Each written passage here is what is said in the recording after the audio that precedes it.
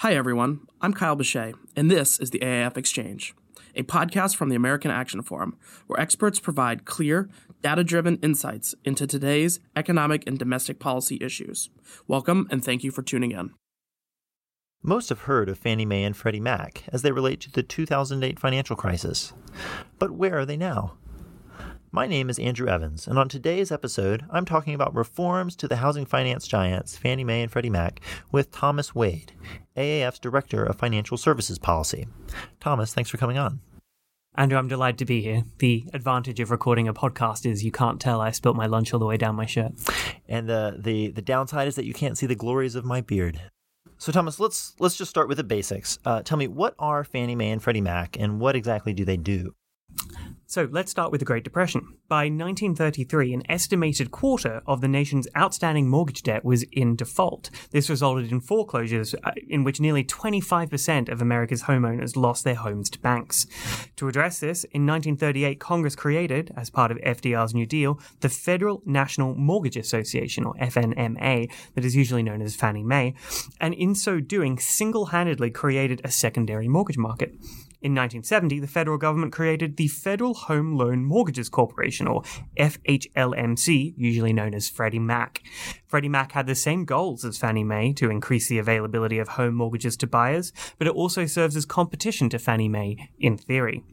Fannie Mae and Freddie Mac are known as government-sponsored enterprises, or GSEs, so apologies if I use those terms interchangeably. Sounds like kind of an alphabet soup. That's all right. We're only just starting.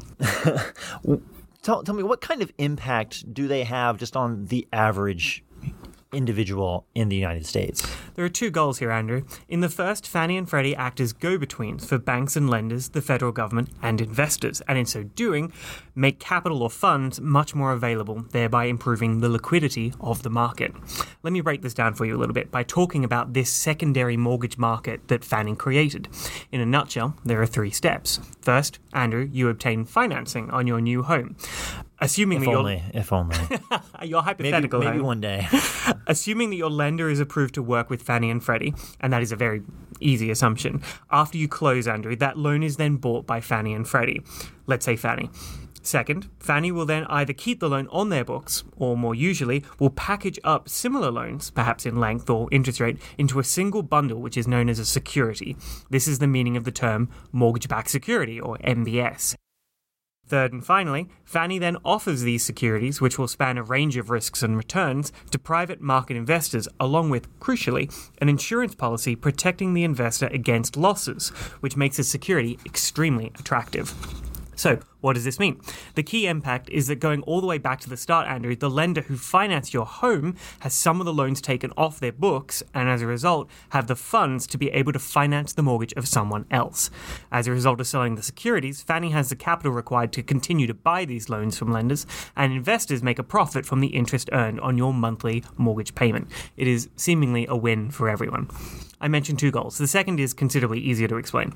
In addition to providing market liquidity, Fannie and Freddie also have statutory obligations to make mortgages available to low-income borrowers, helping to make houses more affordable.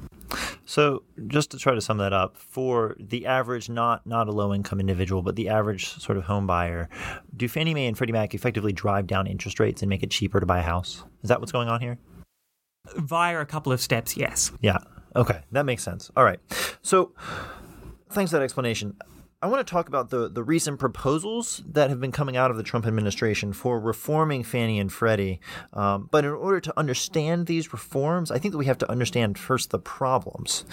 And the 2008 financial crisis, if I recall correctly, exposed some real problems at Fannie Mae and Freddie Mac, perhaps to put it mildly. Could you just remind us about what role Fannie and Freddie had in that crisis? Absolutely. If you're down for a very quick run through the 2007-8 crisis. Let's go. One way of looking at it is that it was a mortgage crisis quickly followed by a banking crisis with the collapse of Lehman Brothers and the subsequent big bank bailouts. But let's focus on that mortgage crisis piece. As a wild oversimplification, housing prices in the early 2000s continued to rise in what is known as a housing bubble. This housing bubble was financed financed by mortgage-backed securities and a very similar complicated financial instrument called a collateralized debt obligation, or CDO. These deeply complicated financial instruments were given positive risk ratings from rating agencies that did not reflect the true risk of the instrument. Can you tell me what's a positive risk rating? So you may have seen the US government is AA or AA plus or AA minus. Mm-hmm. These are risk ratings on firms and on financial instruments. As housing prices began to decline in 2006, it became very difficult for home buyers to refinance their loans, and mortgage delinquency soared. As a result, the complicated securities which derived their value from the asset itself, the underlying mortgage, lost pretty much all their value.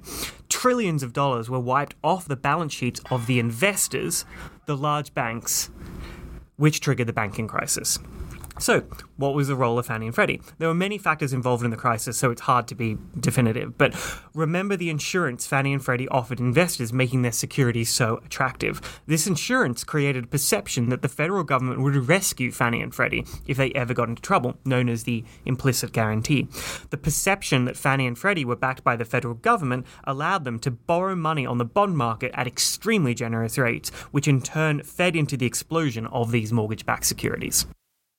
So the mortgage-backed securities created a lot of risk throughout that was sort of inflated by the government backing of Fannie Mae and Freddie Mac. Is that a fair characterization? Not so much that they inflated the risk, insofar as the government made it very easy for a wide variety of these very risky securities to be available that were not appropriately risked by rating agencies. And then when things began to go south, everything did.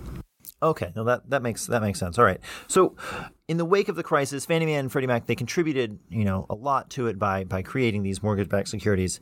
What did the government do to the structure in Fannie and Freddie in the wake of this crisis? They're still around, so they haven't been eliminated. What did the government do? By August 2008, shares in Fannie and Freddie had lost 90% of their share value, a hit of about $15 billion to the economy. Fannie and Freddie had on their books about $5 trillion in outstanding debt at the time. Essentially, they were bailed out by the government in a process known as putting them into conservatorship, which led to Treasury pumping $200 billion in additional capital into Fannie and Freddie, firing their executive boards and essentially turning them into quasi-government agencies, a position they have remained in for the last 11 years. So the government just took over them. Exactly. Okay, so in their current state of conservatorship, do they endanger the economy in the same way that they did before the crisis? Are they still generating massive amounts of mortgage-backed securities that don't have appropriate risk ratings? Like, what kind of risk do they pose? Oh, absolutely. Putting Fannie and Freddie into conservatorship may have staved off crisis and wide-scale default, but it changed very little about how the secondary mortgage market operates. In fact, the position is considerably worse. Fannie and Freddie now back 90% of all mortgages, whereas at the time of the crisis, it was only 50%. Fannie and Freddie currently guarantee almost $7 trillion in mortgage debt, 33% more than they did so before the crisis. In the event of another crisis, even one not directly precipitated by mortgage-backed securities, the result would presumably be mortgage default and a significant strain on the GSEs. Okay, thanks for that explanation. That's really helpful. The Trump administration recently released several proposals for overhauling or reforming in some regard Fannie Mae and Freddie Mac. What are they doing? What's their intent? Let me back up a step and pop this in some reform context. It's now been 11 years since the crisis and the GSEs have not had any degree of significant reform.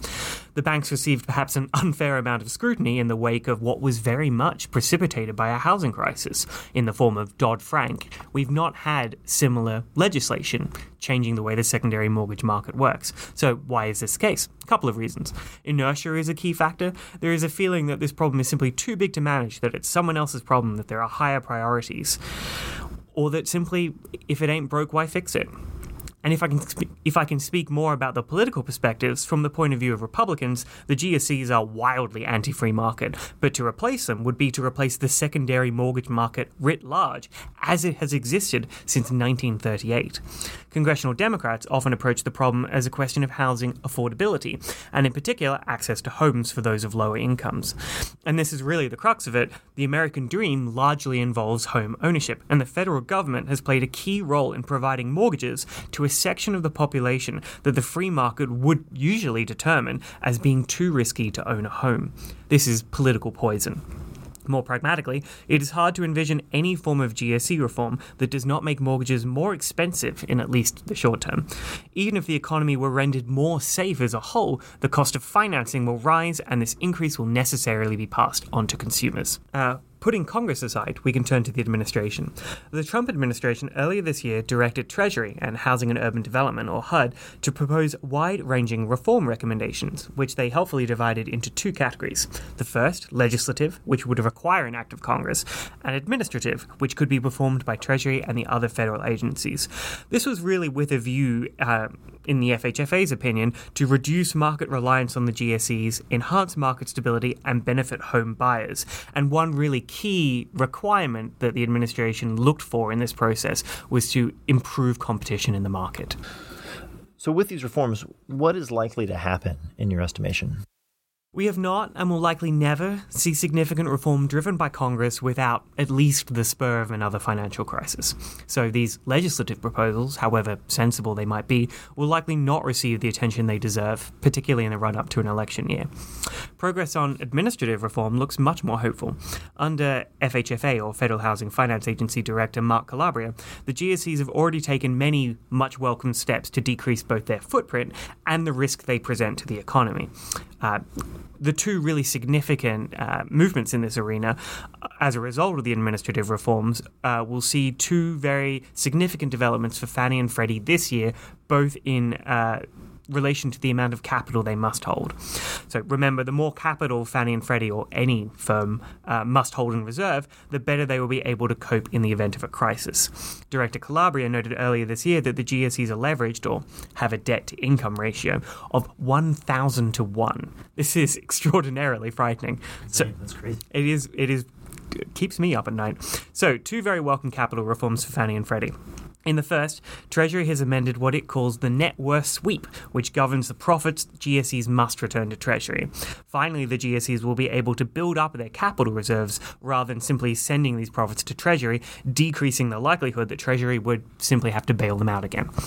Second, as of recording, we are expecting the FHFA to finalise a capital rule later this year that will dictate the amount of capital the GSEs would have to hold once they are released from conservatorship and returned to the market as private entities, although I'm personally very interested to see whether these new private entities will be treated as global systemically important and subject to high capital requirements, but that's a conversation for another time. Do you think raising capital requirements, which seems to be sort of the core of a lot of this, would reduce the risk sufficiently from them? Would it make them safe? Raising capital would necessarily reduce the risk. One key question, and we can come on to this, is what amount of capital would render them sufficiently harmless? In many people's view, in my view, that number has not yet been invented. Okay, so that brings me to my next question. What, in a perfect world, what would you like to see happen to Fannie and Freddie? What reforms to them would you like to see enacted? So after 11 years, we are finally on some form of track towards the GSEs recapitalizing and then being released from government control back into the market as private entities. Here at the AAF, we view that as being, while necessarily an improvement on the situation now, possibly the worst of all options. The GSEs have enjoyed a decade of government support and represent a real duopoly or monopoly. How is the private market going to compete with that? However, you asked about a perfect world. One AAF view is that the GSEs should simply be razed to the ground, and we should establish that entirely private secondary mortgage market. Another view is that we simply grow up and recognize that housing is a social good that the government must control, and that rather than treat the GSEs as quasi-government agencies, we simply recognize them as new government departments. How would we just raise them to the ground and then start over? It seems like there would be a massive liquidity crunch in the housing market if they were just to be eliminated overnight. Would that occur? It would be extraordinarily problematic, particularly with the view to the mortgages that are currently backed by Fannie and Freddie. Transferring that portfolio would be extraordinarily painful, but to some it must happen. So is the fundamental problem here that Fannie and Freddie have this implicit backing from the federal government that gives them access to a ton of capital that private entities just can't compete with? Absolutely. And that's only one level of it. Looking at it even further, with a decade of taxpayer investment in, for instance, Fannie and Freddie's technology infrastructures and their HR and everything that makes them operate as quasi-companies, they have not, for instance, take research and development, take the products they push out into the market. All of this is backed by the taxpayer. There's no way a private entity can compete with that. So I know AAF, we have an event coming up soon on Fannie Mae and Freddie Mac on reforms that have been proposed. I think we have Mark Calabria, who you mentioned, who's the director of FHFA. Oh, steal my thunder, Andrew. Oh, I'm so sorry. So all right. So tell me about this event. Who is coming, Tom? On November 6th, the AAF will be holding a panel to discuss housing finance reform, and we are privileged to have FHFA Director Mark Calabria providing a keynote address. This is truly the most interesting time in housing reform in a decade, so I'm really looking forward to hearing his perspective on the path forward, particularly for 2020, and discussing the key issues with some of the smartest people in Washington, so put it in your calendars. Very good. Thanks. Well, I'm looking forward to being there. Listeners, if you would like to RSVP to this event, you can find the link in our show notes. Here at the end of the show, we like to have a little bit of a personal bit, getting to know our experts a little bit more. I understand that you, Thomas, are a long-distance runner. How did you get into that?